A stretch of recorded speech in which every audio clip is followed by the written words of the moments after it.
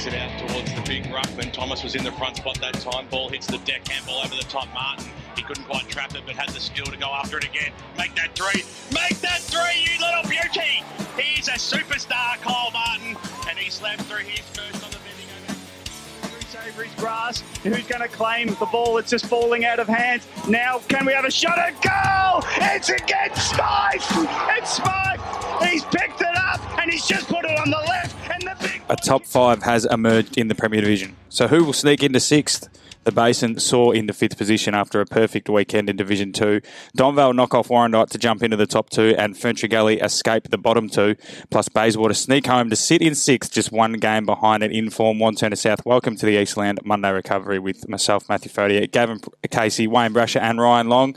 Gentlemen, it was a beautiful Saturday yesterday. We're out there at the NAIDOC game between Nord and South Croydon, but there was another big round of EFNL action elsewhere, Ryan, as well. Yeah, it certainly was, and it was really fantastic to see the smoking ceremony before the game, and listening to your interviews with both Jamie and Braden. They spoke really well, and a really good positive sign of where the league is going with rounds like this, and hopefully we can see other teams get involved in the future. Absolutely. Gav, another Sunday for you? Yeah, and it's always good for me as part of, I think everyone likes to review scores and look at what happened and try to work out where things are going. But there was a couple of games where halftime, the third quarter didn't resemble what was going on in the first half. So looking at some of these score lines, it was topsy-turvy. Not sure what's going on in a couple of those games. Yeah, absolutely. I think the wind wreaked havoc with a few scores, and definitely the game we're going to talk about first. Brash, once again, mate. Yeah, fantastic day yesterday. I couldn't reiterate the words. It was a fantastic start to NAIDOC week, and great. A big thank you to Norwood and South Croydon for putting on the show yesterday and showing the initiative and taking the initiative in what is a significant week in Australia. Absolutely, Brash. But before we jump into Premier Division and that game, we're going to go straight to Division 1, where Bayswater, as I mentioned off the top, have moved into sixth position on the ladder. And to be honest, probably they've not been the in vogue team of that chasing pack. We've sort of had conversations about every other club, it seems. But Bayswater have now moved into just one game behind Wanty South in fifth after a strong win over Beaconsfield, where they kicked 3-3 in the last quarter to get up by 10 points. Josh Doffey kicked 2 goals, as did Paul Hasbrook and Josh Treby, and then their best players, Higgins, White, Galvin, Murray, McLeod and Hasbrook. We've got Tom Roach on the line. Tom, a pleasant Sunday morning, mate, after a good, hard win. Yeah, look, it was a really good game. We were under the pump early in the game. They sort of dominated the first quarter, just couldn't kick straight. So we were kind of lucky that they had the breeze in the first quarter, probably a good 3-goal breeze, and they didn't make the most of it because I think they kicked 7 points or something, so that helped. Yeah, they were 2-5, but I guess that's probably, just rewards, because I think last time when you guys went to home park, you guys couldn't kick straight or they couldn't miss. It was something like that as well, so all the way the cookie crumbles. Yeah, exactly. I think they kicked 13 goals, 11 goals in a row before their first point in round 3, so... That doesn't happen often. Amazing things and roundabouts in footy. It's always a bit like that. So, we got a little bit lucky yesterday, but it was a pretty good game of footy, to be honest. Yeah, and how are you guys shaping in terms of where your season are at? As I said off the top, you're sort of under the radar because there's, stories to talk about. Obviously, Mooroolbark's running away with it. Wanty South and Montrose have sort of had a higher expectations. How do you feel you guys are sitting, at the moment, 5 wins on the board and in a pretty good position? Yeah, I think, look, we've definitely improved a fair bit, and at the start of the year, sort of hard to know with sort of a couple of years off, really, sort of how you're gonna shape up. We haven't done a hell of a lot of recruiting. We've sort of got a few young kids coming through that have really propped us up, and they've improved out of sight. So yeah, that's kind of. We're really happy with 5 wins at the moment. I suppose you sort of look at the top sides, and Mooroolbark and East Ringwood are way out ahead. But if we can sort of sneak into, that fifth spot, that's kind of what we're aiming for. And I think, our best footy is definitely capable of beating those sides around sort of, third, fourth, fifth, all the way down to sort of eighth or ninth. So, yeah, it's kind of pretty even after the top 2. And Tom, you mentioned your younger players there just before, guys like Ben White and even Hasbrook. Again, they were in the best players yesterday. can you just speak to sort of the way they go about their football and have they been able to really take their game to a new level this season? Yeah, look, Whitey, Ben White's obviously, been pretty famous for winning all those junior best and fairest. He won like 7 in a row or something like that. So, he's just an amazing player. I mean, everyone says he's really young, but it sort of feels like because he's been in the senior level for so long, you kind of forget how young he really is. So, look, he's only averaging about 32, 33 possessions a game.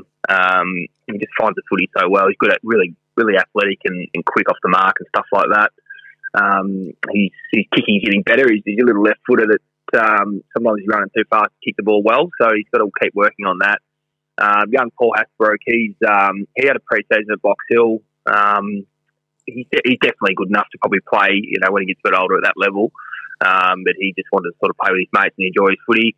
And he's been sensational for us. He's really quick and clever, and his forward half pressure is probably, something that we've missed. So he's sensational, and obviously Josh Trevy's winning our goal kicking and didn't play last week, which really hurt us against Croydon. He had COVID last week, so he had to have the week off. But he's a great young player as well. So look, our best players have probably been our young guys, along with the Goldman brothers. Bryce and Joel have been really, really solid as well. And just on the last time you played Beaconsfield, obviously you mentioned how accurate they were. Was that sort of the major difference from the last time you played them, or did you learn a bit from the first time you were out there at Home Park? Yeah, look, it probably was. To be honest, the main difference. We've sort of changed the way we're playing. I think it was probably the Beaconsfield game in round 3 where we said, look, we have to change the way we play. They kicked 13 goals, 3 from turnover, which is astronomical. So we know that's not going to get it done. That kind of turn, you kick the footy back to the opposition that often, they score, quite quickly from turnover. We knew that to sort of change that, and that sort of was a bit of a catalyst to us changing a little bit of our game style, trying to play a little bit more kick mark, dropping up a couple of footy numbers behind the footy, so that if we do turn it over, we've got a little bit of coverage. So since that sort of round 3 mark, we sort of changed the way we played. So they're quite a funny side being, so they kind of play one-on-one all around the ground, which is unusual. You don't really get that. I don't think I've coached against a one-on-one side for a long time. So they've got amazing discipline. Their players just dead set one-on-one all over the ground. You look up and the wingers have got the wingmen. Obviously all the backs got their forwards, but even their forwards follow their direct opponent down the ground. So, yeah, interesting side to play against. They, really one-on-one. Tom, can you expand on that with why Beaconsfield would consider doing that? Are they a physically strong side, or they've got good 1%ers in them, like quick hands to spoil, or is that something you think that they wanted to do? Yeah, I think, I've only watched them play a couple of games. They were definitely doing the same thing against Rural-Bark, but they're obviously a really good side, so maybe they thought one-on-one was the way to go against them. Playing them in round 3, they're really good at winning the ball at the source and then taking off forward of centre. And I think maybe they got found out against some really good sides because they're so good at running forward. They might have got caught back the other way. So I think maybe they've sort of gone with that one-on-one approach to stop easy score the other way. It's a pretty taxing style of footy, but they're really disciplined. The way they played it, like they did it for 4 quarters. We found it really hard to get uncontested possession, which is kind of our style. We really struggled to actually take uncontested marks all day. So it's definitely stifled the way we wanted to play, but it's a really taxing style of footy because when you're chasing arse all day, you find it a little bit hard to attack. But look, they're a pretty good side. They've got some really good players up forward. Number 19 Johnson for them kicked 4 or 5 yesterday. He's a really good player. So I'll probably try to get him one-on-one as much as possible as well. And just in consideration of that, you kicked home with 3 goals to their no score. That you're suggesting might have some impact on them. But what about the conditions? What was it like, and how did you have to adapt yesterday? Look, it was windy early, sort of really favouring one end. They kicked with it initially and kicked a lot of points. So they kicked 7 behind, I think, in the first quarter. So, if they kick straight there, it makes it a different day. And then the wind sort of died down a little bit in the second half. So we had the wind going in the last quarter, but wasn't doing as much. So we're just able to sort of keep the ball in our forward half for a lot longer that quarter and put a fair bit of pressure on them, which resulted in us kicking 3 goals to nothing, I think. Tommy, it's Brash here, mate. How are you? Yeah, good. Thanks, Brash. Look, just a couple of observations on your points differential. First quarter minus 84, third quarter minus 30. Are you a little bit concerned that your guys probably come out at the start of the game and after half time a little bit slow and need to sort of pick up the momentum a bit quicker? Yeah, well, look, I didn't know those exact stats. Thanks for that.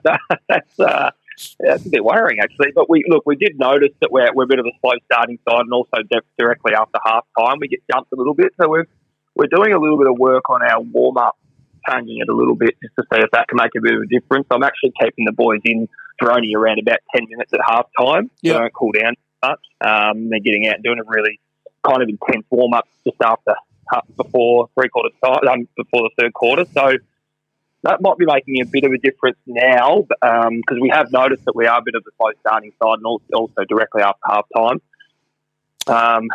So, yeah, definitely something we looked at. I didn't know the other exact stats, but that's a good one. Thanks for that. Well, I guess over the course of the season, and I mean, we're talking 10 or 11 rounds, so I mean, it really only averages out to about 8 points, but that's still 8 points just keeps growing, and then all of a sudden you're looking at major deficits where you automatically give inside 2-goal start, which is really not what you want to do, is it? No, definitely not, especially in such an even comp, as we sort of everyone's alluded to, that, first division is really even. Obviously, Bullbark and Essendon are a really good side, but from there down, anyone can be beating anyone. So it's kind of, even Mitcham are a pretty good side as well. Like, they probably think they're in the top. No, they're third on the ladder, so they're quite a good side. So, yeah, we've got them this week. So something that we need to probably focus on a little bit. Not something, I don't know, maybe change up a little bit of training or something like that initially to make sure the boys are switched on, ready to go, so it's a bit more game orientated. But I'll definitely bring that up with the boys during the week. One of the things going through your win-loss margins throughout the season, when I look at it quarter by quarter, Tom, it just looks like that. It only seems like that you've only had momentary lapses in games, and that's just been enough for the opposition to get to sneak away with a 4 or 5 goal lead, and you're unable to peg it back. Would that be a fair assumption? Yeah, it's a concentration thing. It's I've sort of had to change the way we play this year from previous years. We're not a fast side. We don't have any ball marking forwards, so we've got to play a style of game that you've got to concentrate and make sure you keep possession and don't blaze away. And if you have lapse in concentration, sides can kick goals on you pretty quickly. And for us, we're a little bit dictated to by the scoreboard. The boys look up at the scoreboard and, if the opposition kicks a couple of goals, they'll think we've got to change the way we're playing, and they'll go away from sort of what's being directed, and that's when sides get a bit of a run on. It's something the boys are starting to understand. It's taken a while, probably taken up until sort of halfway through the year for us to really understand how we're trying to play and how we're implementing that, and then not going away from that. And when you sort of see our score line and there's a quarter where our side kicked 5 goals to nothing, it's because we've gone away from what makes us a competitive side. And unfortunately, every now and then that sort of might happen once a week, and that's your 4 or 5 goals the opposition's kick.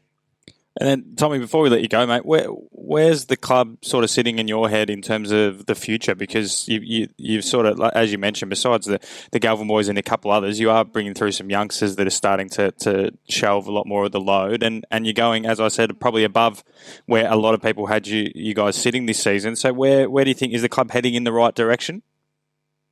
Yeah, look, it's definitely heading in the right direction. I think a lot of clubs, with the salary cut down to 85,000, it's it really stifles your recruiting. You got to really make sure you got young kids coming through. Your under-19s have got some good kids. Your junior footy clubs, obviously well connected to your senior club. I mean, that's kind of what we're doing.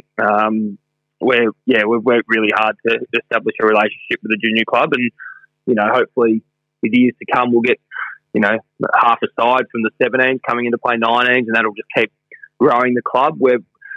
recruiting wise, we don't have a hell of a lot, to work with. We're looking every club looks for a ruckman, but we've got 6'2" Bryce Galvin rucking for us every week, and we'd love to give him a top out where he can go forward, but he's unfortunately has to play ruck every week. So that's, I think if we had a key position forward player and a ruckman, we'd be ultra competitive.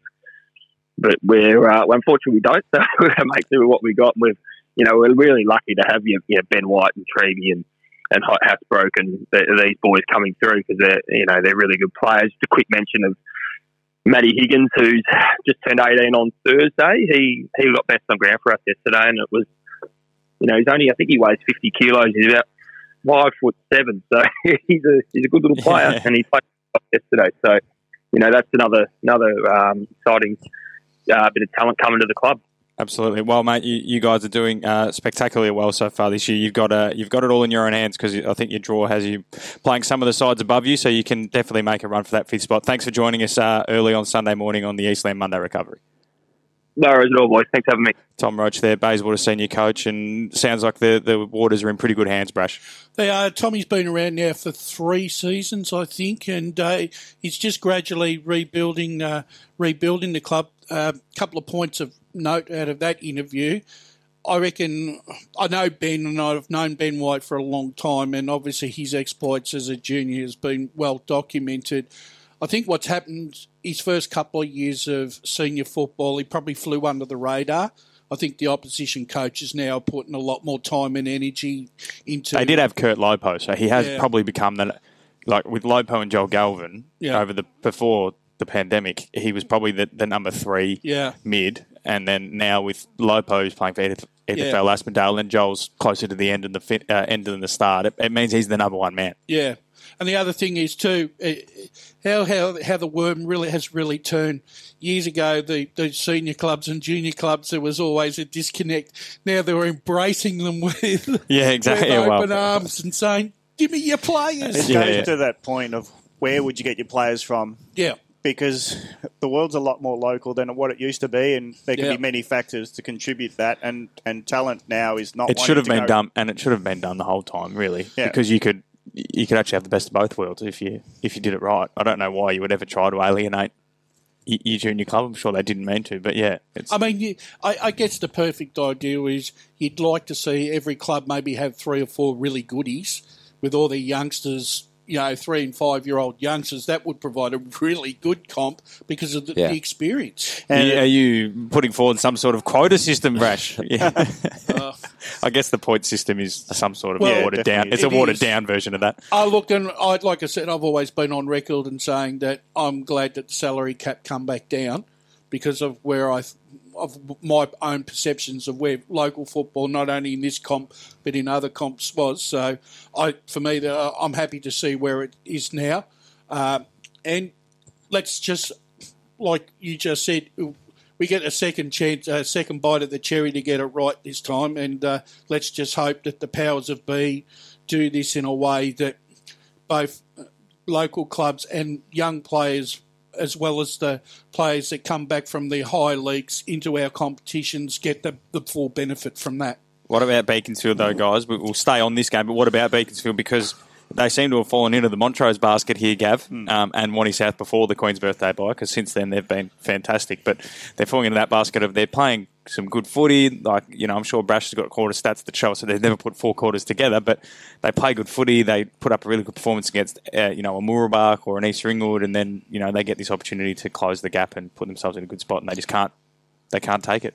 I think the finding their way part has now finished for them, and the surprise factor is now gone. Tom Roach just said... that was a unique insight, wasn't it? Yeah, he said, we've studied them, and look, you might get one game against the league to go, well, we'll catch you unawares, because even if you watch a videotape, until you see them in the flesh, you don't even know who number 19 is.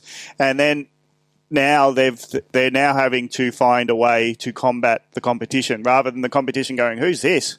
So I think that's where it's turning around, and they're coming in with game styles that, like, one-on-one. That's very interesting that they would take that, because that means did Mick do that at Noble Park? You guys have been around a bit longer, the pair of you. was Mick Fogarty? Did he play a man-on-man style with Noble Park? But he always had the interceptors as well. Right. Yeah, Mick was very good though because he knew his side, he knew his oppositions, and he had a different. 9 times out of 10, Matt, he did have a different game plan for different sides. That's why Mick Fogarty is where he is, because he knows after you when he's played a club, like, all right, this is a learning curve for him too now, because he's got a side there that's not the top of the tree, but it's in the middle. There's plenty to work with. And the surprise factor is gone now, and this mid-stretch rounds 8 to 12, the winter months set in. All of a sudden, they've lost their last three, and they've been in winnable positions bar for about 3 or 4 of them, and it's just their inexperience in this competition that's not working. That's not getting them over the line at the moment. Well, you mentioned Mick Fogarty, and I think that's a good aspect. It makes me feel that he's real in coaching mode. He's in teaching mode. You've got to learn how to beat your opponent, and we want you to concentrate on your game because we're developing you and as an individual in a team. In the AFL, it's a thing that like clubs right down the bottom do, isn't it? Yeah. Sometimes if you're outclassed, just follow him around and learn. Yeah, educate yourself in the game, and we'll all come better as a unit. It might have been something that they did for the Mooroolbark game because Mooroolbark are the benchmark, and then maybe it worked, and it's like and they all will keep going with this. But they're falling into that basket a little bit. It's still in their hands because of how tight it is. But they did lose to Warrandyte South after leading 3/4 time, and now they've lost to Bayswater after leading at 3/4 time Beaconsfield. So they would have to roll both Mitcham and Croydon, you would think, to get into the top 5 come season's end. And their last quarter's minus 49. So they're fading out. They're giving away points now in the last quarter when you can't. And you got to remember, you got to factor in the fact that when they're playing an upper gully, they're probably up. So it's probably more like minus 60. Yeah. There's a macro point here, and this smells of Bayswater. They build for their rush. They lull, and then they reset. And they've been doing this for 10 years now, where they were perennial elimination finalists, aren't they? They're very competitive, even at a lower level, but they set themselves for a go. Well, and that's what they've always... Donny East and some clubs have always just had their measure in these premiership years, but they really want to reset and try to build for that one chance. And they don't... It's almost like they...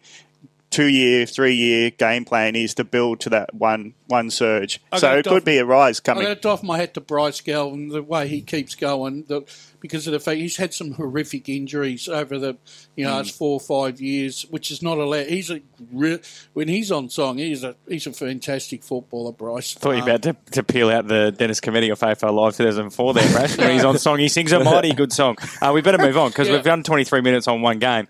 East Ringwood pumped Croydon. There's not much to say here. Trent Farmer kicked 6. No. I think that just shows, as Tom said in the interview there, that Mooroolbark and East Ringwood are a fair way above the rest. Mitcham are probably... They are the deserved number 3 seed after their performances against Mooroolbark and East Ringwood have shown that they are probably a fair way better. It's disappointing for Croydon that not only could they not score, but they usually don't concede 140 points. And East Ringwood, on the other hand, don't usually kick that many. So sides will take something away from that. Mitcham back on the winners list, 107 to 61 over Lilydale.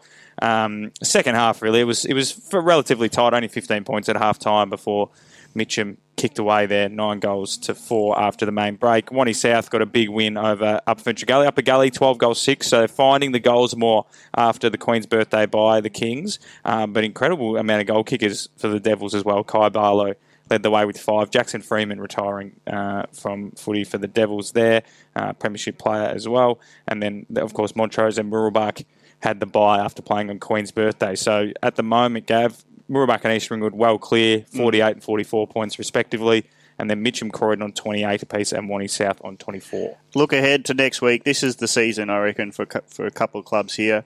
Croydon want to maintain the rage. They're playing Wanturna South. And Mitcham, yes, they're third best at the moment, but we've talked about Bayswater a lot. This is a big game for Bayswater going to Mitcham. Well, yeah, it's a chance that, I think when they first played, it was only 20 or so points. It was, right? and similar, though, Mitcham, Lilydale, they only beat Lilydale by, I think, 11 points. So they've gotten a lot better as the season's gone by, and I don't think at home they would drop a game against anyone below them, except probably maybe Montana South. So I think they're in a good spot. But you're right, it is a really important game, and I'm really interested in that Croydon-Montana South game because I'd sort of doing my math here, I'd penciled in a win for Croydon, but off the back of yesterday's performance, and they're a bit flaky, and they're obviously giving up. Monty South last time had them by 4 goals at half time and then gave it up. Yeah. So it is a chance for Monty South to maybe move into 4th position. Win that next week, I would be almost ready to lock them in with their, just considering other sides, their run homes. You almost look at everyone who's got Mooroolbark and East Ringwood as a couple losses, Mitcham a loss. I think they're probably just about almost there. They've got to beat the ones that they need to now. What is that in Montana South? Montana South, I'm sorry. And before the bye, I wrote that they had their first month, much like Heathmont in Division 2, that their first month after Queen's birthday was going to decide their season because Montana South played, they started with, not Montrose, Beaconsfield, then Montrose, then yesterday obviously Upper Gully, and then I think they've got in the next 2, they've got Bayswater maybe in 2 weeks. So I think they've got Croydon and Bayswater. So all the sides right around them, and then they finish with the Liddell and Mooroolbark and Mitcham and Mooroolbark and East Ringwood. So they'll probably finish with a bit of inconsistency. But they were the first 5 weeks. There was a lot of games that could decide their season. In the first half of the year, I think they came through it as 2-3, 3-2, and so far this time they're 3-0.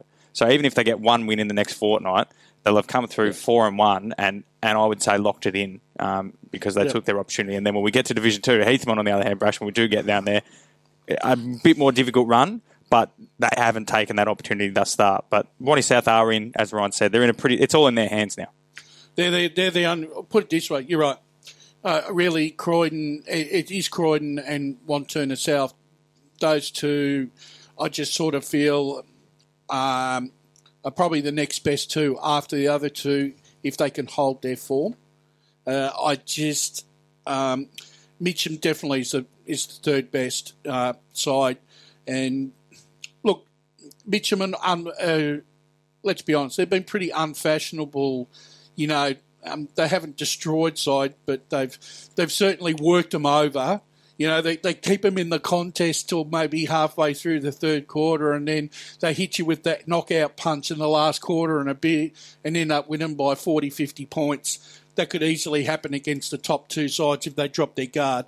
So, I think those 5 sides are thereabouts, but the top 2 stand out, and I think the running positions 3rd, 4th and 5th is going to be a good finish to the season. Well, Croydon and Montana South is presenting itself as a viable option for the match of the round. That is still up in the air this weekend, and it could I was having a look at those. But Croydon could, I'd hate to say it, but they've shown that when they play the top 2 sides, they've been trounced both times, and Mitcham trounced them. So the 3 teams above them have trounced them. Would Mitcham and Montana South be a viable game? It would be, but they're not playing each other. Oh, okay. Croydon are playing Montana South. But Bayswater going to Mitcham. That is a viable game, but we only did Mitcham a fortnight ago. But that's not fair to say. But Croydon need to worry about possibly drifting back to the Pac 2, Gav, don't they? Yeah. Because they've still got to play Mooroolbark and Mitcham. A loss to Montana South this weekend would leave them even on points with Montana South, possibly, and they'd be below them on percentage. And then all of a sudden, the clubs below them go, Montana South aren't the target. Yeah. Croydon are. Yeah. But I think we as a group see their losses and go, well, they're not next. But every time they play someone below them, they actually do the opposite and tell them up. Flog them strong, but they win. They banked enough wins at the start of the season in low-scoring games by 2 or 3 goals, which I think is enough for them to. Their bankable wins to come. They'll play Upper Gully, they'll win that, and then they've the only. But then after that, they're no more banks. Because they'll have to play Beaconsfield or Beaconsfield, Montrose at home, which they lost last year, and then you've got Mitcham, Mooroolbark, and Montana South this week. So Croydon, this game coming up, I'm starting to convince myself that's where we should head, even though we've already headed there this week. But this game coming up is big for them because lose that, and it could be a bit. They'll put a lot of pressure on themselves because of their run home. And their percentage is not great. It's woeful, isn't it? I think it's in the 90s. It's comparative of where Blackburn and Vermont are in Premier, where they're somehow in the finals hunt with woeful percentage. If they lose, it goes down. And Montana South is already above them and will go further away. And sides like Beaconsfield will get another percentage boost when they do play up a gully in that run home. But we are sort of talking in a lot of hypotheticals. As much as that is enjoyable to do, we better go to a break here on the Eastland Monday Recovery. When we come back, we'll jump into Premier Division and Division 2, where we enjoyed the NAIDOC game, and the Basin jump back into the top 5. Eastland's new sporting precinct, the Circuit, has arrived. Race into the Circuit for customised kicks, giveaways, streetwear, new stores and more. Visit eastland.com.au for more details. So to David Lang, who must have just stepped up his line there, guys.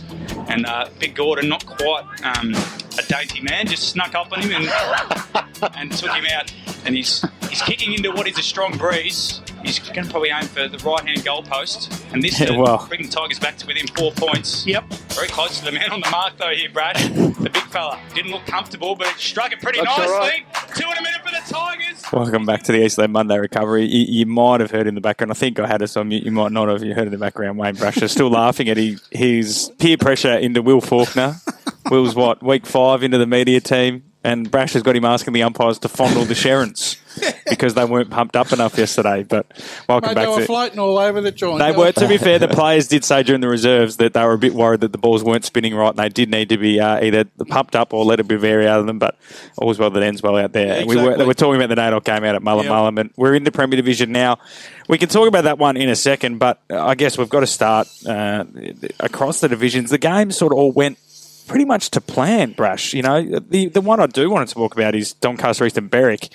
Ryan and I were talking off air before the show, like, do we think maybe Berwick had a case of the flu or something like that? Because the week before they'd beaten a pretty good Park Orchards team at Park Orchards and then haven't kicked a goal to the last quarter. So it will be interesting to see in the wash-up of this weekend and when the reports come out and how clubs look at it, because, maybe Berwick were missing a lot of players, but then also I thought they brought a few back when we did the weekend forecast. So Donny East maybe have just come out and put together a really strong performance. Well, I think I think Doncaster East. I think the ground might have been difficult conditions. The ground could have been pretty wet down there. It is a turf square at Everett Flack, so maybe a bit boggy, but it's not like Donny East struggled to score. But it's just amazing though when you look at, just take the last 5 weeks of Berwick's form, -7, -20, a 27-point win, a -30 loss, and an 8-point win, and then all of a sudden they drop in this -70. It almost seems like it was a bit out of fashion because even when they've lost this year, Ryan, Berwick, it's not like they've never been smashed. Have they? Like every loss, we've sort of said, they're better than second last. They're better than second last. Well, yesterday they played like a team that's second last. Well, Travis Tuck missed that game in round 10, was back in round and came back into that side. Yeah, that's what I mean. So did Ryan Bromley. So, I'm the more I think about it, maybe gave Donny East were just on song. Yeah, and that's the thing. Sometimes the other way you look at it, sometimes you're only allowed to play as well as the opposition lets you, Gav. Well, I went and watched Donny East beat South Croydon, and I admired their half-back line. I know it's, Simon White's, roaming, but he wasn't named in the best. But what they seem to do is once they get the ball off you, they overlap so well that it's very tiring for the opposition to, try to chase the person with the ball and then chase the person they've given it to, because they're always overlapping. They're moving the ball constantly sideways and forward. So I just think if they control the ball off half-back, sometimes the opposition, and we saw it against Donny in the broadcast game where they just started chipping it from side to side for 5 minutes even, and what it does, it just sucks the energy out of the other team. And the opposition is like, do we have to keep chasing these guys? Yeah. And then eventually they go, bugger it, and then they kick a goal. So, you're right. Maybe the more and more I think about this, initially I thought Berwick were just undermanned, but the more and more I think about it, it might be clear that Donny East bounce back from their loss. The other thing is too, Gav, a couple of weeks back. I've seen Simon White myself a few times, and the question I keep asking myself after time I watch him play: do you feel that do you think that the oppositions are going to waste a forward to try and tag Simon White? They should, but his football smarts seems like he's but even if you. Could you tag he's going to have an influence. Yeah, he probably it wouldn't be like a proper run with, but it might be that if you look at South Croydon, they might send a Tyler Charlton and go, just make sure Just make sure every mark he goes for, he has to beat someone. He can't just float across the side. Because you look at South Korea, for example, yesterday, obviously Wilson's the main man, but they've got a couple, Sheridan and so on, that could do something like that. So maybe it is sort of a, just make sure, follow White. If he takes 10 marks, we want him to be 10 contested. None of them can just be across the front of the pack. And when we watched him at Doncaster, he had pretty much free rights to roam around where he wants. So that's what you're saying. If you can just limit his influence and don't allow him to have free run at the ball, and because he'll kill you. Yeah. Look, they're right in the. I think they're right in the mix, Doncaster East. Definitely. They are right in the mix. Well, we talk about the ladder in this competition. So they're sitting now in fourth, but it looks like that top three are starting to pull away, not only just in points. Obviously, Baldwin are only one more win ahead. They won just comfortably against Doncaster yesterday. Pretty decent game of football to watch, I'm sure, but at no point did you really think the Sharks were going to roll the Tigers. Baldwin always in front by about 3 goals. Ended out winning by 22 points. But it's an Achilles heel game for Baldwin. Yeah, perhaps. Doncaster, and then they don't blow them out of the water regardless of where they play. Doncaster have probably exceeded expectations this year. Noble Park, as we've said countless times, seem to be the best team in it. They're obviously 2 games clear of 4th place Doncaster East, and then Roeville a further game clear. So those top 3, Gav, now look to be pretty comfortable at the top of the ladder. And the thing that I note is that they're, especially Noble Park and Baldwin, they're the highest scoring sides in the competition too. So their scoring power seems to be superior to the other sides. Yeah, they've. It's all in evidence now. You can't deny Roeville, Noble Park, and Baldwin. The race is now for top 2 because it's coming out today. The explainer of the finals once again a refresher, but the top 2 get a week off and play in a qualifier, and then everyone else is pretty much just playing straight knockouts the whole way through. So Baldwin will be desperate. I don't know if they play Roeville again. I can have a quick look, but Baldwin, having lost the Noble, they'll need to pinch to squeeze in. They'll either need Noble or Roeville to trip up, or they'll need to pinch them when they play them again. Got Roeville the last round of the season. Right. And so that's a big one for them. And then Noble play Roeville as well a couple of weeks before that. So that last 3 weeks is going to decide who's going to get the double chance in this competition. Yeah. But Noble put on another strong performance yesterday, Brash, beating Vermont by 5 goals, inaccurate kicking too. They won by 5 goals, 13. But, to be honest, Vermont, I was expecting it to be a big blowout. I know inaccurate kicking, but Vermont actually did pretty well, all things considered. They did. The Oracle had Vermont at 44 and they got 43 or something. 48. Yeah, so the Oracle wasn't too far off the score on that. I just think that, I think at the start of the day, I'll put my Vermont hat on here. I was a bit concerned at the start of the day thinking that Noble Park were going to just come to Vermont and just run all over them. But looking at the result, all right, they went down by 43 points. Yeah, it's a beating, but it's not as bad as what I thought it could be. No, well, like I said, the inaccurate kicking might be the one thing that will be alarming. You'd have to probably go back and watch the game to see whether Noble were that dominant, Ryan. But, from a Noble Park point of view, the better thing for them is that, no Martin in the best players. The goals, that they're finding goals from everywhere now. There's no real reliance. If we look at the top sort of 7 or 8 goal kickers in the comp, Noble don't. It's not like Noble rely on 1 or 2 players. No, they don't. And we talked about it yesterday with South Croydon, where they're a bit behind because their bottom 5 or 6 probably aren't quite at the level as a Noble Park, who, if you looked on every single line, if they're not a star or not one of the players that are in their best every week, they play their role and they do it well, and that's why they remain in the side. And you can look at a guy like Keane, who's played, I think, almost every game of the season, and probably doesn't get the he doesn't, but he does his job, and that's where they're at the moment. And you can speak about the goal kickers, and you look at Vermont on the other hand. Noble's leading goal kicker is Shane Allen with 23. And there's no he's other only goal. played after games. Yeah, and no other goal kicker though in the top 10, which I think's a real. And the same with Roeville. Roeville have only got 1 goal kicker in the top 10 yet, and they're one of the best attacking sides. Noble, I think, are the highest scorers in the competition, or second behind Baldwin by about half a goal, and then Roeville are not that far behind them. So I think that's a real good indicator, Gav, that they've got a spread both those sides. Oh, definitely. Can I ask Brash something historical and emotional about Noble Park versus Vermont? Yep. Do Noble Park, being a more southeastern club, do they travel in numbers to Vermont, and would they have the support there yesterday with that kick on? Noble Park, they good travellers in supporter base? Yeah, they're very solid travel. Especially when they're winning, Brash. Yeah, well, look, there's more. Obviously, it's a. Most times, Noble Park hire a bus. Yeah. Right, and they bring people up in a bus sometimes because of the thing. So, I mean, if you're going to hire a bus, I mean, I think it says something that your club wants that you can follow your club. I mean, look, they're a strongly supported club, Noble Park, and have been through the years compared to Balwyn, whose people don't travel very well at all. I think, and vice versa. Vermont are a very good travelling. Yeah. They'll go and support. I think. Put it this way, I could understand if, for argument's sake, if Pakenham were in Premier Division, I think you'd be stretching a bit to get a few Vermont people going down to Pakenham. Well, fortunately, that's not an issue. No, I know, but we're lucky that it isn't. But I mean, even Berwick, even Berwick's far enough. Yeah. Did they travel to Vermont when they played? But what you'll find with Berwick and Beaconsfield is they're really keen to make sure that they understand that. So they will travel well, and they'll make an effort when people come to put on a show because they want to. They know they are sort of. I have great.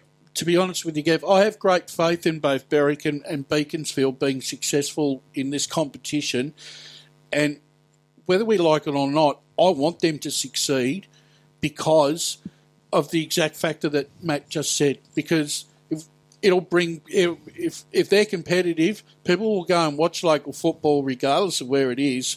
And those two being in the top two divisions, they will travel. He knows that. Well, yeah, well, absolutely they will. They love victories. Who doesn't? A lot of people come out of the bushes when your team's going well. Yeah. Just quickly, we go back to that Balwyn Doncaster game. Quick shout out for one of my favourites, Cole Vickers. Another 4 goals. He's second on the goal kicking table, Ryan, with 31 majors, playing as a 4'9" full forward in a team that averages about 60 points a game. It is incredible that this man has kicked 31 goals this year. Incredible.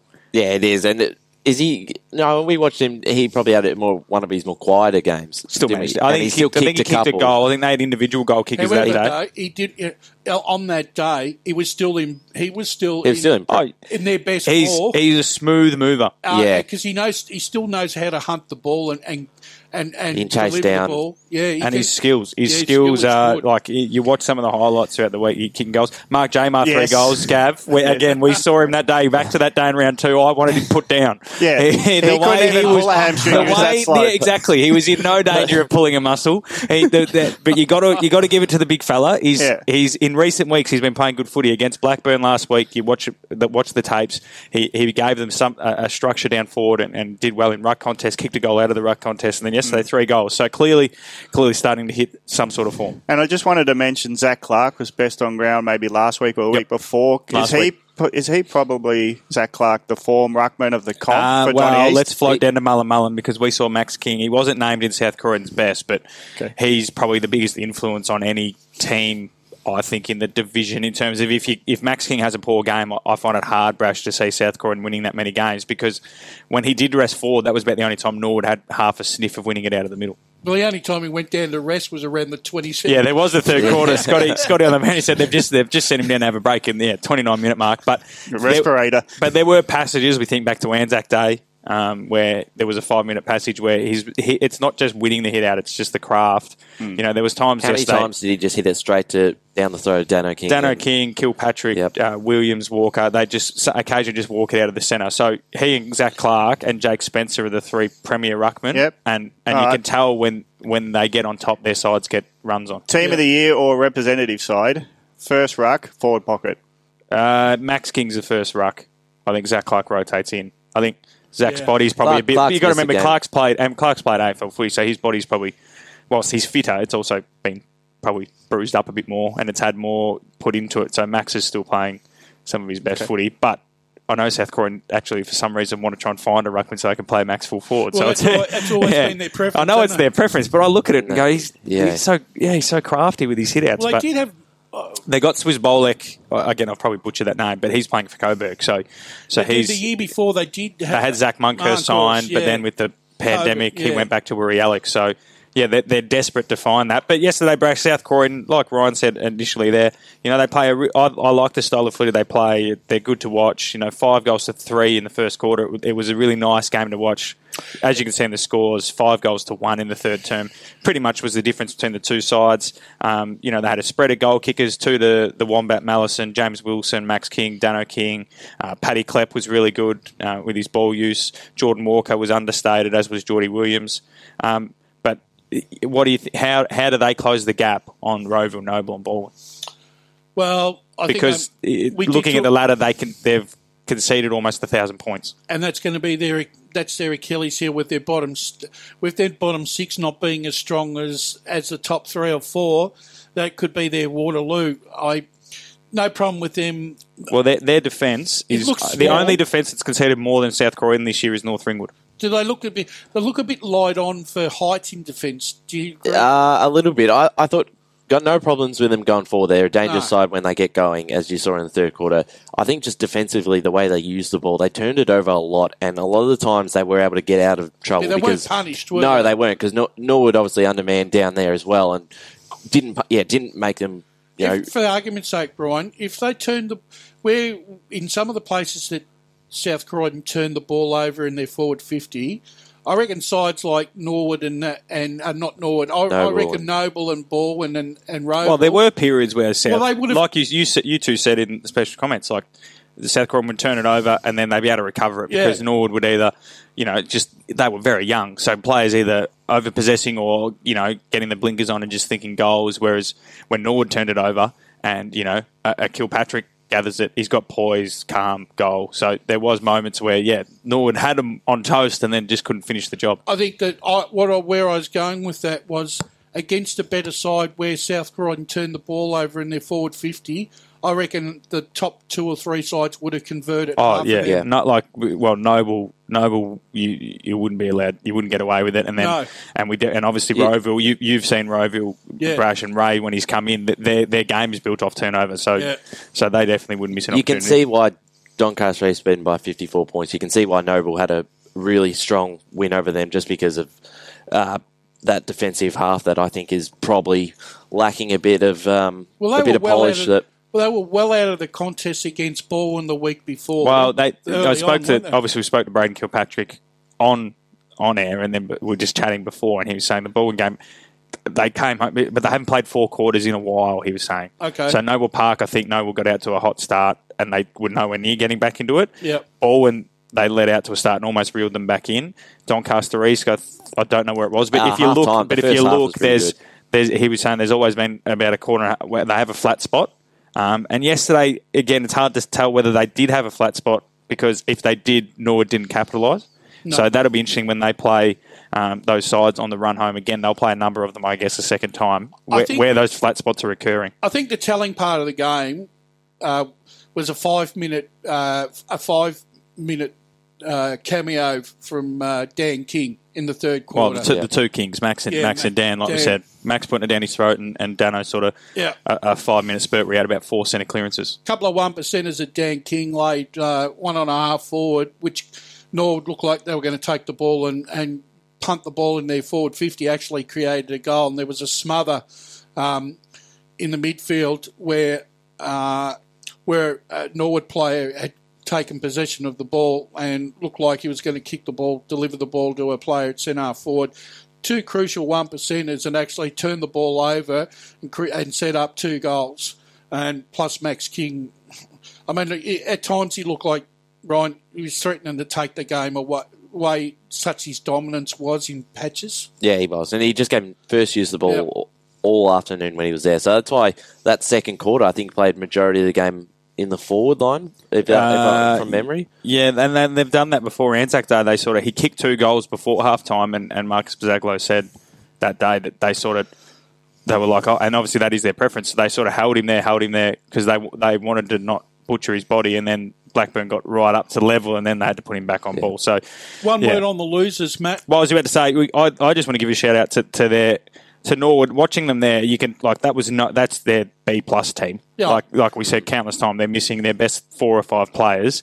You want to give a shout out to Callum Sparrow. We speak about how good Max King was. Sparrow was undersized both in weight and height. and did what he wasn't embarrassed. And then even in their best players, Hayden Kemp and Griffin Everly were their 5 and 6, and they played really well. You think Kennedy's got some bright spots?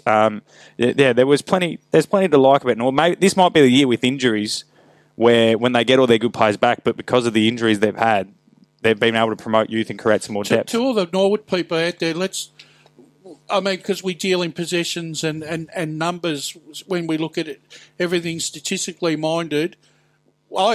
Norwood had over 200 possessions in player quality out of their side yesterday, and these were quality players.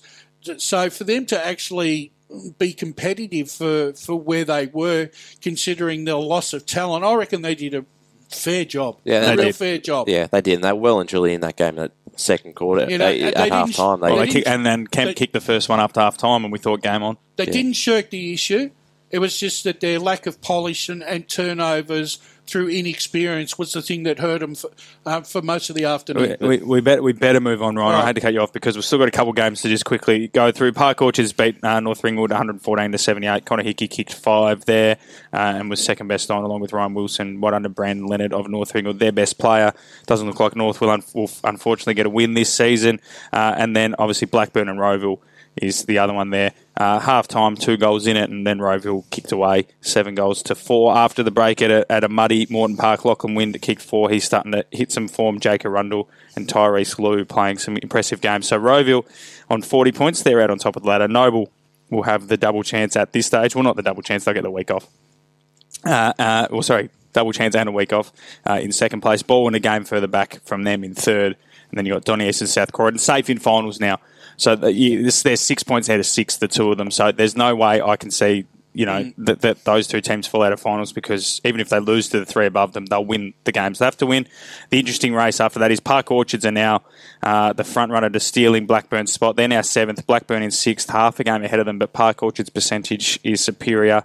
Vermont down in 8th, Norwood in 9th, Doncaster, Berwick and North Ringwood rounding it out. So, Gav, Park Orchards, it's all in front of them. They should have a pretty comfortable draw too, because as the promoted side, they would have the easier of the run home, so they might be able to sneak home. You did contradict yourself. The percentage is not relevant because of Blackburn's draw. Good point. So, I think, are they playing head-to-head? I haven't looked at it. Sorry. They might do, because Blackburn would have been in the middle rung of the fixture. So when you're doing a fixture, you break it into 3. So you've got your top 4, your middle 4, and your bottom 4. Blackburn's last 2 is against Park Orchards and Vermont. Well, there you go. So it's going to... Wow, that's great. Park Orchards, it's going to be decided between them, but unfortunately it looks like Vermont, with injuries to Robbie Ross and Jenkins, and they're just running out of soldiers at the moment. The Eagles will float down now to Division 2, and we'll start at Jubilee Park, because Heathmont, after last week's win, Ryan, over the Basin, away from home,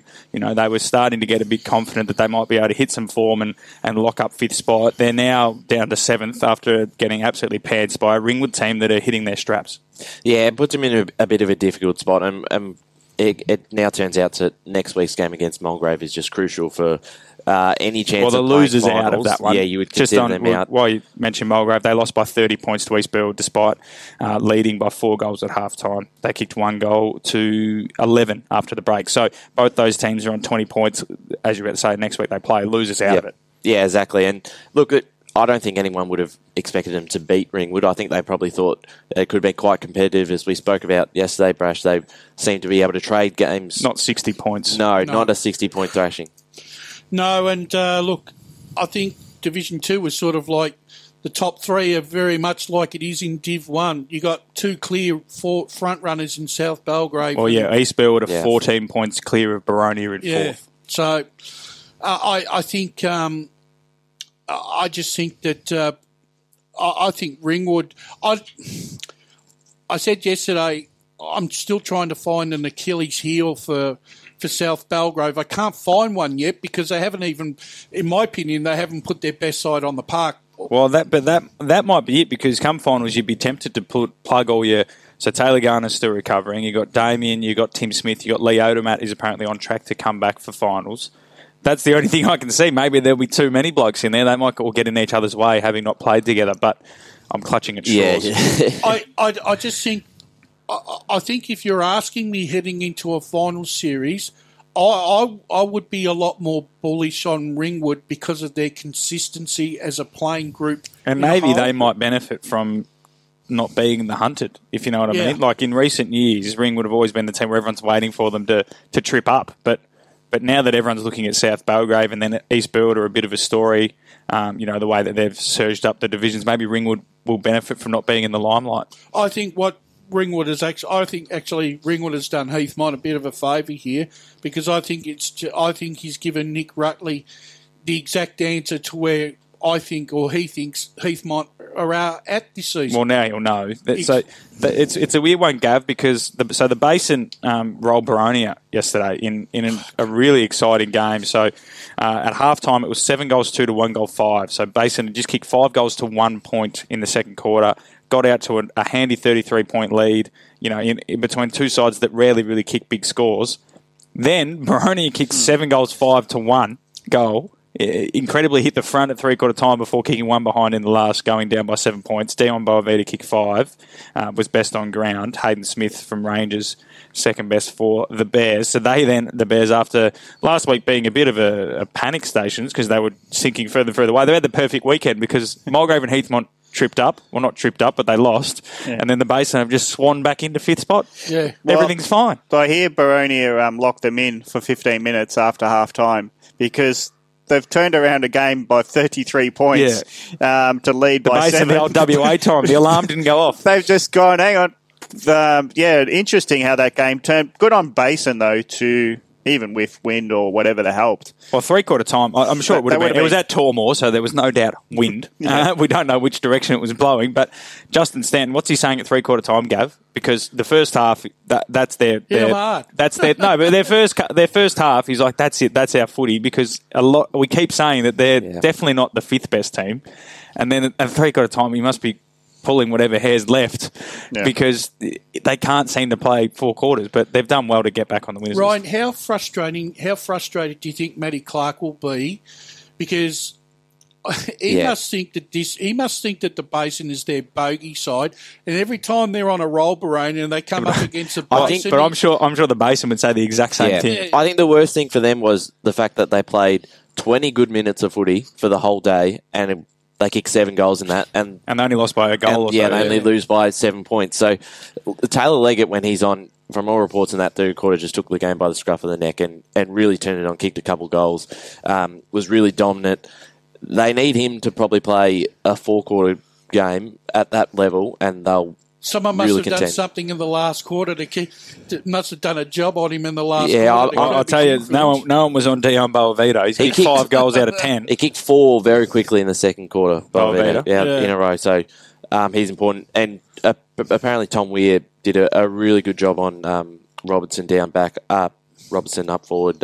He held him to 2 goals and probably limited his influence. Some young fellas popping up. So Christian Poe and Hayden Smith having pretty decent games. They're both Eastern Rangers, so some future there at the Basin. So, a really intriguing season the Bears are having. And honestly, it wouldn't surprise me if they sort of got on a roll at the right time and finished 5th, but somehow made a prelim, because they have smacked up East Build the one time they've played them. So East Build are probably, I think East Build and Ringwood and other sides are sort of hoping that the Basin somehow fall out. It's a 5 in top 5. So I mean, look, I think Baronia will still win enough games to stay. Yeah, so Baronia have still got Knox, Templestowe, Heathmont to come. So if they win all those 3, they should be comfortable.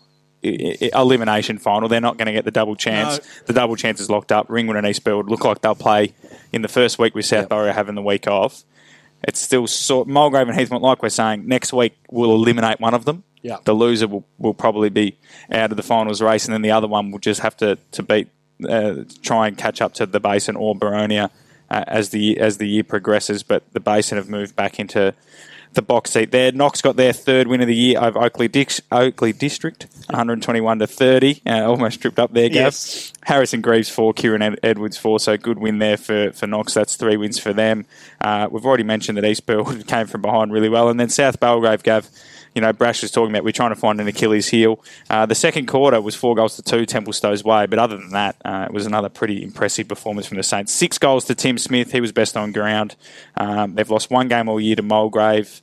there's not much more we can really say about South Belgrave. It's pretty much, Gav, it's their premiership to lose. Yeah, but I think Ringwood, if I can just divert for a second, with Jordanoff playing his third game back, means they've got now multiple kickers, and that's where South Belgrave dominate. And more height, just in general. So I think if you can actually get goals, so South Belgrave, you need scoreboard pressure. Otherwise, eventually, they'll just keep ticking over. And I think what we've seen this weekend is Ringwood emerge with more options. There's some dangerous sides in there, but South Belgrave, they just, if they get their hands on it, they will score. Absolutely. The Jordanov thing's a good one because he's bobbing up with goals, but also he's going to help out in the ruck because that's probably areas where I think when we watched him at East Burwood, Zach Hanlon had I'm not sure, was Zach Hanlon? I'm pretty sure he was playing. He had a pretty good day, so that's an area. And Mitch Garner is they reckon the recruit of the year for South Belgrave. So if Jordanov can negate his influence on the game, that'll be a handy one there. So that Division 2 ladder, before we go to the break, is South Belgrave out on top on 44 points. Ringwood and East Burwood, as we've mentioned a couple of times, they're safe in second and third. They'll just sort of battle it out between themselves, both on 40 points. Baronia, 2.5 games back on 26 points after their loss yesterday. The Basin jump into fifth on 22. So with that draw, percentage doesn't matter for the two of them. Mulgrave and Heathmont on 20 points apiece play each other next week, as we said, out at HA Park. A loser will be out of the running for this year. Templestowe on 16, Knox on 12, and Oakley District on nothing, unfortunately, for the districts. We're going to go to another break here on the Eastland Monday Recovery. When we come back, we'll jump down to the bottom two divisions, Division 3 and Division 4. He's about 40 out. Have a shot. He's going to have to. He's going to play on, run around, give himself some room, set sail for home. Samuel Hart. Yes. He's got it. Back to 4 points. What a good goal that was. The Red Jackets are up and about. 9-7. Welcome back to the Eastland Monday Recovery with Matthew Fodia, Gav Casey, Ryan Long and Wayne Brasher. We're into Division 3 now, and out at Wally Chew, Ferntree Gully got another win. So their 3.5 wins have come in the last 4 weeks of action, and they 13-20, 98 to 10-7, 67. So the game was tight late, but obviously that Ferntree Gully had 33 scoring shots to 17 shows that they were the better team across the day. Jack Flannery, their recruit from Narre Warren, kicked 8 goals. So he's starting to play the last 2 weeks. Yeah, is it? So he's starting to play some really good footy in that front. I think he's moved into on the goal kicking tally there, 21 goals. So Ferntree Gully Eagles, he and Kieran Gray have 43 between them. So they're starting to climb up the top 10 leaderboard there. It takes the Gully out of the bottom 2, Ryan Long, and it puts Glen Waverley in the bottom 2. There's 2 narratives to come out of this. Yep. Glen Waverley, unfortunately, seem like they might be unlucky last. And then Ferntree Gully, the dream's still on. If they win all their remaining games, which at the moment is a possibility, they could sneak into 4th. I did think it was a ridiculous thing a couple of weeks ago, but and Gav actually started it randomly. Yeah. Gav had miscounted how many rounds there were left, but it still might come off. They're obviously, we said in the first half of the season that they were a much better side than where they were at. They were never belted. I think they got within a couple of goals of the top sides, but they just couldn't beat the 3 points to Waverley Blues. So yeah. And similar games to, I think, Warrandyte and Donvale as well. So once they got going and their offensive structure looks a lot better now that Flannery's kicking quite a big 8 goals and for the week 12 before. 12 in 2. Kieran Gray, similar form. Yep, and then their percentage is actually the 3rd best in the competition now. So look, they've got to do everything right from here, but obviously they've put themselves in a bit of a hole early in the season, which will probably cost them. But you would think now that relegation, it would be a very, very, very tough to see him being relegated from here, Brash. It would. And just going on. He was sitting there like the Zen master with his hands on his stomach, forgot to turn himself on. You're right, Ryan. When you look at have they left their run too late? Six losses by under 15 points in those opening 8 rounds, right? Will it come back to haunt them? I hope not, because it'll be great to see a club get on a big run and have a the Waverley Blues will be supporting everyone that plays Ferntree Gully. Exactly. Because Tom Langford told us they were the best team they've played. So Waverley Blues will be sitting there hoping next week Warrandyte can get up and just quash this sort of renaissance. Matt, I think on the Friday preview you said that Luke McComb came back into the side. Yeah, well, he was named right? in the forward pocket, so... if they can get him back and get some games into him, and they make the finals, they could give it. They could throw a scare. Well, there's a statistic that matters is the scoreboard. 98, 13, 20 could be better. 121 against Fair Park. They scored 108 against Whitehorse Pioneers. So the run is on the back of some forward efficiency. You know they've got some grunt in the guts. They can get. Well, that was their thing in the early up the year. They were matching teams in the midfield. Their defence was holding up, and they just couldn't kick a winning score. Yeah, so And it's a big change. The other thing is too, Gav, the only side when you look at, they've lost all these games, but they're still capable of kicking over 100 points. Let's look at Pioneers can't Well, get any. good segue, Brash. Before you talk about them, I'll just do their score. So it's Coldstream, half-time, game was on the line, a goal, or pretty much, 2 points of difference, 28-26. After half-time, Coldstream kicked 7 goals, 8 to 3 goals, 3 to win by 31 points. Darcy Fridge, 50th game for the club, back from Williamstown, kicked 4. Lockie Koga has played his 2 games this year. The last fortnight, he's been best on and second best on in both those games. So good to see that for Coldstream. But yeah, Whitehorse, they've sunk like a stone in recent times. They have, and the thing is, they can't kick. For some reason, Padbury can't get in. Doesn't seem to be able to get amongst. I'd be worried about Whitehorse's defence. So they've conceded the second most. So Fair Park have conceded 1,000 points over their 11 games, and then Whitehorse are the next worst defence with 874 points against, which is it's a worrying statistic given that they've still got to play. They've got to play some crunch games now, so I know they've had a bit of a tricky run because they've already played Donvale, Coldstream and Waverley Blues, but the big games now for Whitehorse Gav come up in the next month because they're playing sides around them and they're well and truly now in a relegation race. And definitely, because weren't you talking about home and away? They haven't won away, and I'm pretty sure if Brash will have the stats, their differential away, it's not just they're not winning away, they're a different football side away from home. Well, all I got is overall, but they're minus 59 first quarter, minus 29 second quarter, plus 18 for the third, and minus 46 in the fourth quarter. Whitehorse Pioneers. So there is really no on the scoreboard. They're not winning many games of quarters. Gav. Yeah, so we could get quarters of footy. Yeah, we could get sucked into the relegation battle easily because if you're fifth, you've got a sniff of finals. Maybe, but you also got the rear vision mirror. Well, the thing that's throwing it out of whack is where Ferntree Gully are, isn't it? Yeah. Because we all know that they're better than that, but Coldstream shouldn't be having to look over their shoulder because they've done a lot of good work. Can they look ahead? And with the lineup, it seems a lot more settled with Fritsch coming back in. And Koga. So, Koga playing well. So Fritsch and Koga would add the spine. Mitch Edmonds has been their leading goal kicker, I think, this year. Yeah, so he's got 24. So now that they've got those three, they already had such a strong midfield. Yeah, it's starting to. Yeah, they're starting to Carrigan strengthen. in the best is always good because that means they've got run off half back wing. Yep. So Sheldon Smith's in the ruck. Jesse Lett. Yeah, Coldstream are starting to add. So you're right. Mathematically, they'd be looking over their shoulder at Ferntree Gully. But yes, it's Coldstream probably. They probably drop out because they've still got to play. I think they've still got to play Scoresby and Fair Park. So and their next three is the Scoresby, Fair Park, and Glen Waverley. So if Coldie they're should fair wrap dinkum, it up. they'll wrap that up in the Coldstream will wrap it up in the next 3 weeks. Where's that Scoresby game at home?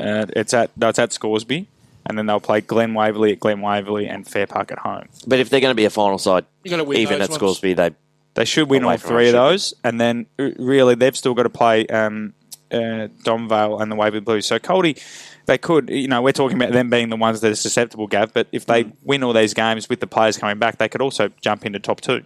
Yep. Well, the mathematics is impossible once they win 3. For Ferntree Gully and others. Even though Gully have still got to win all their games. Yeah, the Gully have to win all their games and they need people to trip over. And unfortunately... And even if Coldie do pick up, win 3 of the next 5, they're playing finals anyway.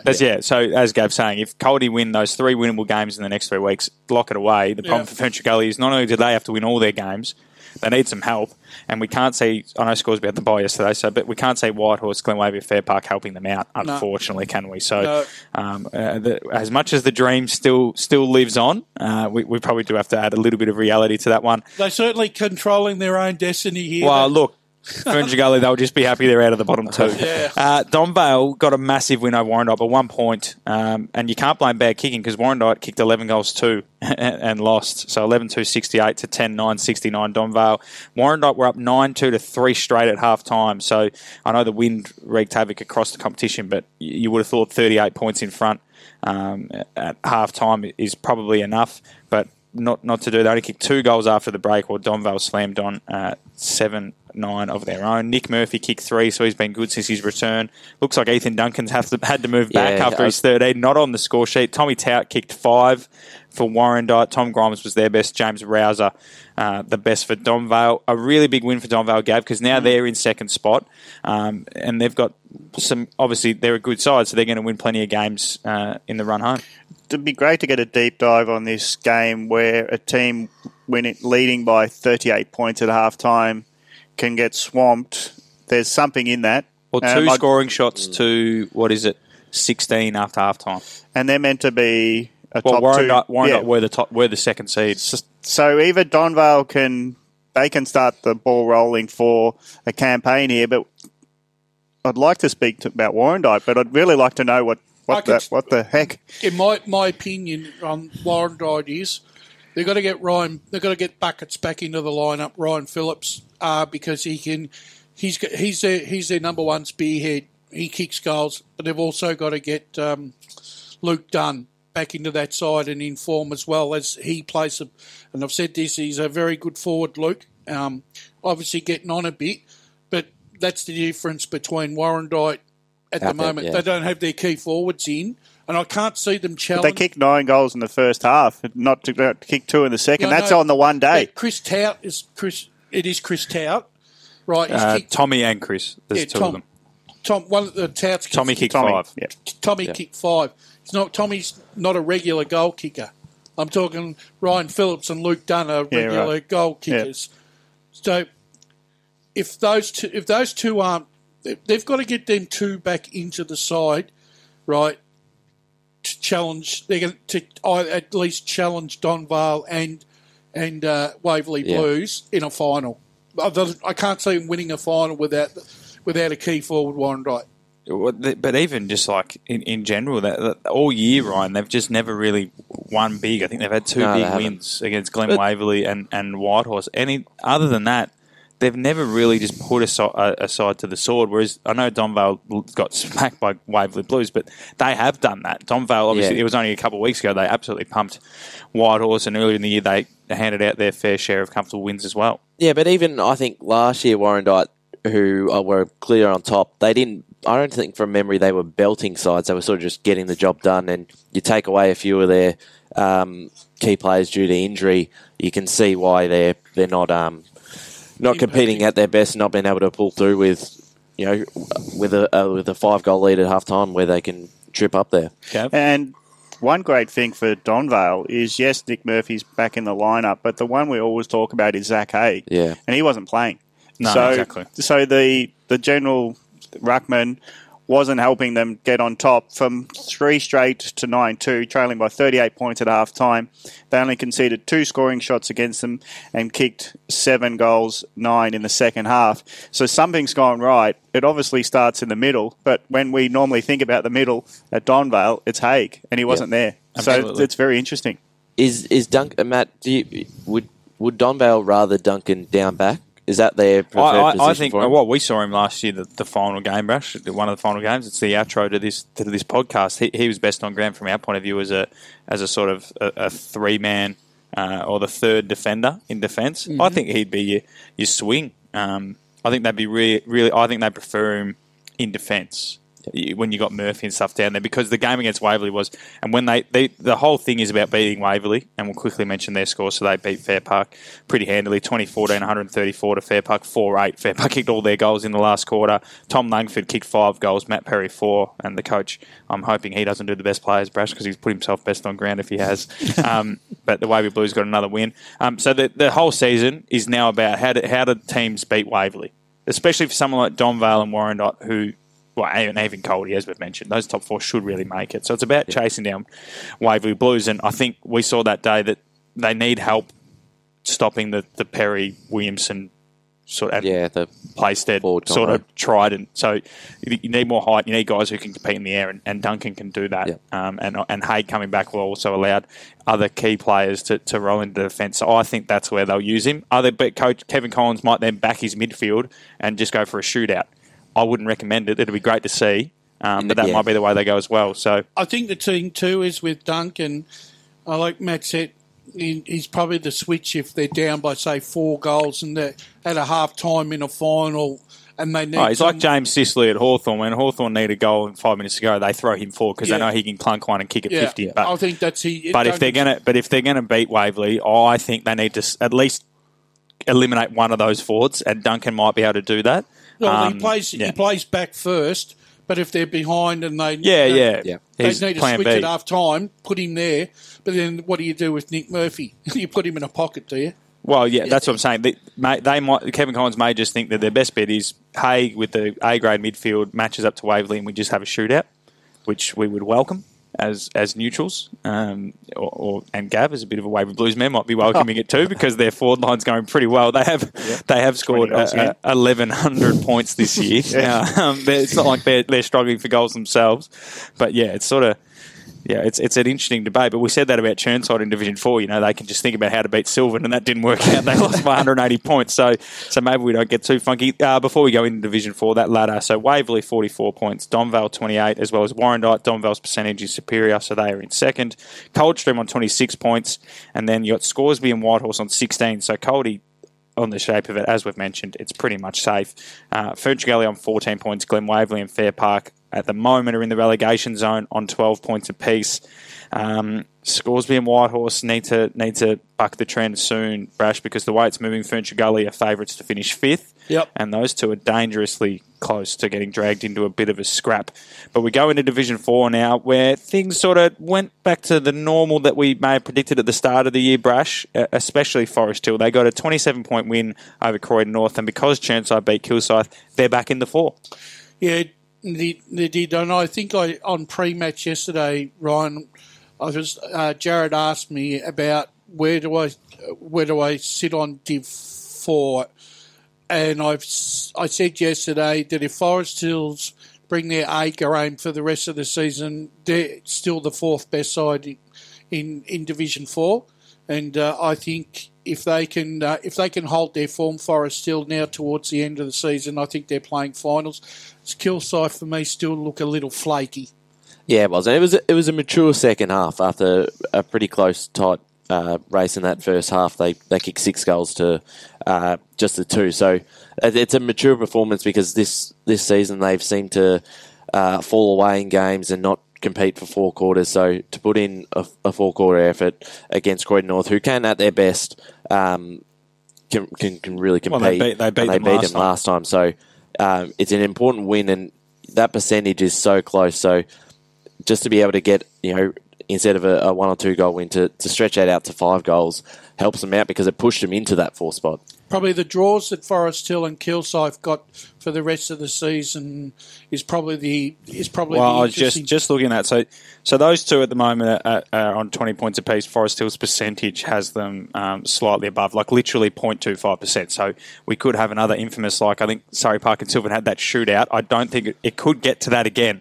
So bear with me here. So Forest Hill and Kilsyth, so they've got, obviously there's buys and stuff that'll mix this up, but so Forest Hill have got to play Sylvan, Chirnside, Kilsyth, Surrey Park, and finish with Nunawading. So you would say on paper 2 wins, and that's including the game against Kilsyth, so which so far this year has been quite a close tussle. And then Kilsyth themselves have got Sylvan, Surrey Park, Forest Hill, Nunna, and Croydon North. So I think on that, if Forest Hill have to beat Kilsyth when they play them, and then they need Kilsyth to lose to Croydon North, I think, because Kilsyth should win those last 2 games and comfortably, especially in the Nunawading game.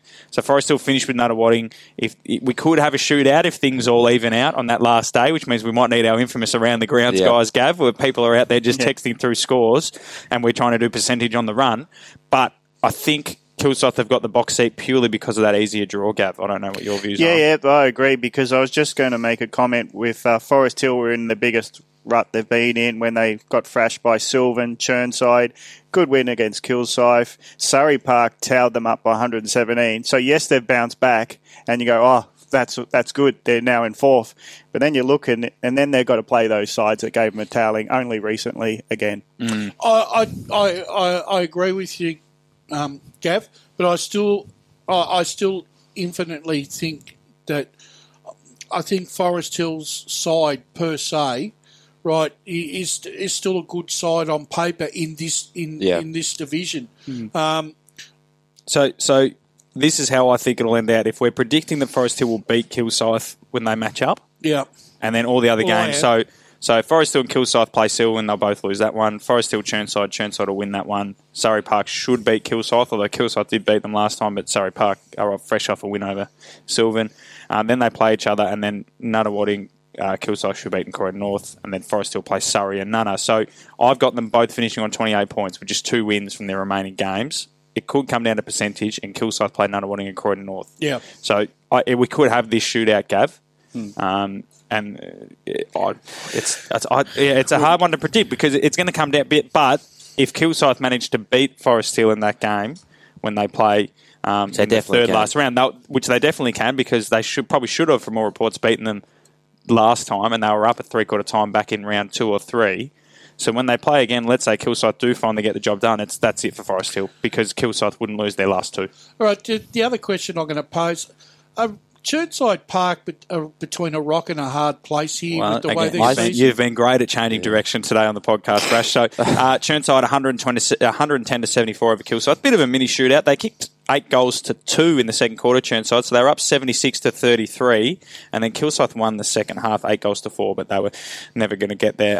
Daniel Bedome kicked 4, Ben Slattery 3, Goodinson 3, and Curry 3 for Kilsyth. Slattery, Grattan Stevens, the old duo, the best on ground for the Panthers. Churnside, their position, though, it is a weird one because, like I said last week, Surrey Park have sort of moved into second on the power rankings, in quotation marks, because they beat Sylvan, but Churney are comfortably in second spot. So, I mean, it seems a weird spot to be sitting in. You're sitting second comfortably, you get beaten by 180 points, and then you come out against a side that's still sitting in the top 4, right, and you were challenged and you still win by 6 goals. And they haven't lost to Surrey either. That's the weird thing. So Surrey, and again, that was pre-James Kentworthy. So I think they play again. So when they do, we might see that maybe the Surrey under Kentworthy are a different unit and might roll Churney. But after last week, Ryan, it's almost like Churney have become a little bit irrelevant because we're like, Surrey Park's the only team that can beat them. So, how do we rate Churnside Park midfield? Because that seems to be, speaking to James with the Surrey Park win, he seemed to say that when they were on top, it was that midfield battle. They won the clearances and put the pressure on Sylvan's back 6. If Churnside Park are going to win, obviously they're going to have to win that midfield battle. Do we rate their midfield enough to really compete with Sylvan at all? Well, if you can't, if you're taking James as an analogy, your midfield is going to have to play 4 quarters right throughout the match to beat Sylvan and be in control and still try and kick a winning score, because one thing that you're always going to know in the back of your mind, that even though Surrey Park won that game, Sylvan came home like a train. So I just think that your midfield, you're going to need a very good backup and rotation on the day to beat Sylvan in the midfield. And I don't know whether the clubs have got that depth. What I like about Churnside yesterday is seeing Ben Slattery in their best, because he has played really well at Moore Park. And he's the player that on his day could be the difference for them. Sticks has played well for them this year. Yeah, Stevens. That's what I mean. And Stevens definitely, but they're both edging up the ages, as we all are. But, definitely Grattan. But that's the thing, you don't want them to be stuck in this vortex where Churnside have done all the right things and then Sylvan have just been too good. But I agree with you, Gav. If Churnside are to make inroads in finals, it'll be Slattery standing up when crunch time comes. Because he can do a bit of outside run, or at least feed, beat. Just a penetrating kick as well. So that forward movement, which they'll need to be a bit quicker against a good side like Sylvan, he's the sort of player you want to be seeing in your best. Absolutely. I just want to give a shout out to whoever does the Churnside Park admin. So Josh McConnell kicked a goal, but he's registered as Churnside Park Football Club Josh McConnell. Now, I don't know whether there's another Josh McConnell somewhere and they wanted to make it different. but if you look on the website, I'm not sure what it looks like on the front end, but on the back end, that's what I've got. Now, they've put him as his first name being Chernside Park Football Club. So CPFC Jay McConnell, is that what it comes up on the front end? Yeah, well done to Chernside Park Football Club. Josh McConnell kicked a goal on the weekend. Is this where he's such a T-man? They've gone... That's it. He's actually changed. He's legally changed his name. We're going to stitch him up and put him in as... So it's either comedy or administrative error. On that, so in my previous role... John Wick. Even previous role up the mountain, the Outer East, there was a reserves grand final. And on the team sheet, down the bottom, number 69 for Pakenham or whatever, was Michelle something, right? And looking at it, and going to do the medals, they've won. And the whole game, he hadn't got much of the ball. And the whole game, we were sort of like, what, is it Michael? Like, is it a misprint? Is it Michael? Is it something French? Like, and you're sitting there and you got to do the microphone, and it's like, you know, probably 30 years ago, you'd just say Michael. Yeah. But it was this time, it's like, well, maybe this is his name, and, you know, so on. And I'm looking as the medals again, Pakenham guys are just staring, like boring holes into my brain. And I'm thinking, why are these guys just staring at me? It's coming up to it. And it's got to it, and I've thought, you know what, you've just that's the name that's on the team sheet. That's his name. Yeah. I'm going to say Michelle. I've said it. Whole Pakenham club have just erupted with laughter. It turns out that they'd done it ages ago. They'd stitched him up and changed his name in the system to Michelle. And the Mount Evelyn team wanted to overturn the result of the grand final because they were playing in the legal team sheet. That's incredible pettiness. But the long game, they backed themselves in to win the flag, and it all paid off in the end. So maybe if Chernside Park do win the medals on grand final day, someone will have to call out number whatever, Chernside Park Football Club, Josh McConnell. And Matt, finally, just before... Wow, Sylvan. So we said... Don't you hate being on a side well, that gets beaten for the first Sylvan time? Got beaten for the first time, you know, and they've hit the training track hard. They're fuming. We're going to bounce back. And poor Nuttawading is sitting there like, oh, for God's sake. Sylvan, 37-23, 60 scoring shots, 245 beat Nuttawading, 4-3-27. The goal kickers, Lee Kimpton kicked 11. He's on 74. So we've got, what have we got, 5 games left? He should get the 100. He's 100. We've got to send people out to Sylvan, get the cameras out. I want full running on ground. I want it to happen. 26 goals to get Lee Kimpton. Matt Lowe's got 8. He's doing well this year as well. Ficcarelli, 5. So Ficcarelli's got 49 for the year. So playing second fiddle. Matt Lowe's got 27 after his 8. Hopefully Sylvan are playing down like at Forest Hill or something when he... Well, yeah, maybe up the mountain. You run with the red dirt, trip over. Well, after the bye, if they can set this up well, give Kimpton up to 98. If Kilsyth, Forest Hill, Croydon North buy home game at Chernside Park, if he can be going for 100... No, it's at Chernside, it's at Kimberley Reserve, the second last round. Damn it. I was reading that wrong, So they've only got one more home game to go against Forest Hill in 2 weeks, so we'd have to kick 26 goals in 2 weeks. I would put it past Lee Kimpton. I'll settle for Pink's Reserve, though. No, it'll be... So you've got to choose between Kimberley and Surrey Park. Kimberley and Surrey Park are your 2 options. We could, I'll tell you what, Surrey Park Sylvan, I don't know what the match around is. We could, if he hasn't kicked the 100 by then, it could come into the reckoning for a match of the day, just to get a GoPro on Wayne Brasher to run on, because they could have a bowl effect where they're all standing on the hill, and they can run down the hill, people are down over. They're on that little plane, and you got to run up the hill. Yeah. So remember that one of those grand finals, Vermont won, or was the first one on the ground. Have you still got that toe, that acceleration, Brash? No, or you haven't tested it out in a while. I reckon I'd pull a hammy now. Well, yeah. Look, Lee Kimpton. We thought Darcy Fritsch was going to do it last year, but he ran out of games, and fortunately for Lee, that won't be the case. But look, I don't know. What else can you say? That was always going to happen. You feel bad for Nuttawading. Sylvan. One thing that worries me about Nuttawading, when you look at sides like that, one of the key indicators that you want to see, even when they're not winning, is their percentage.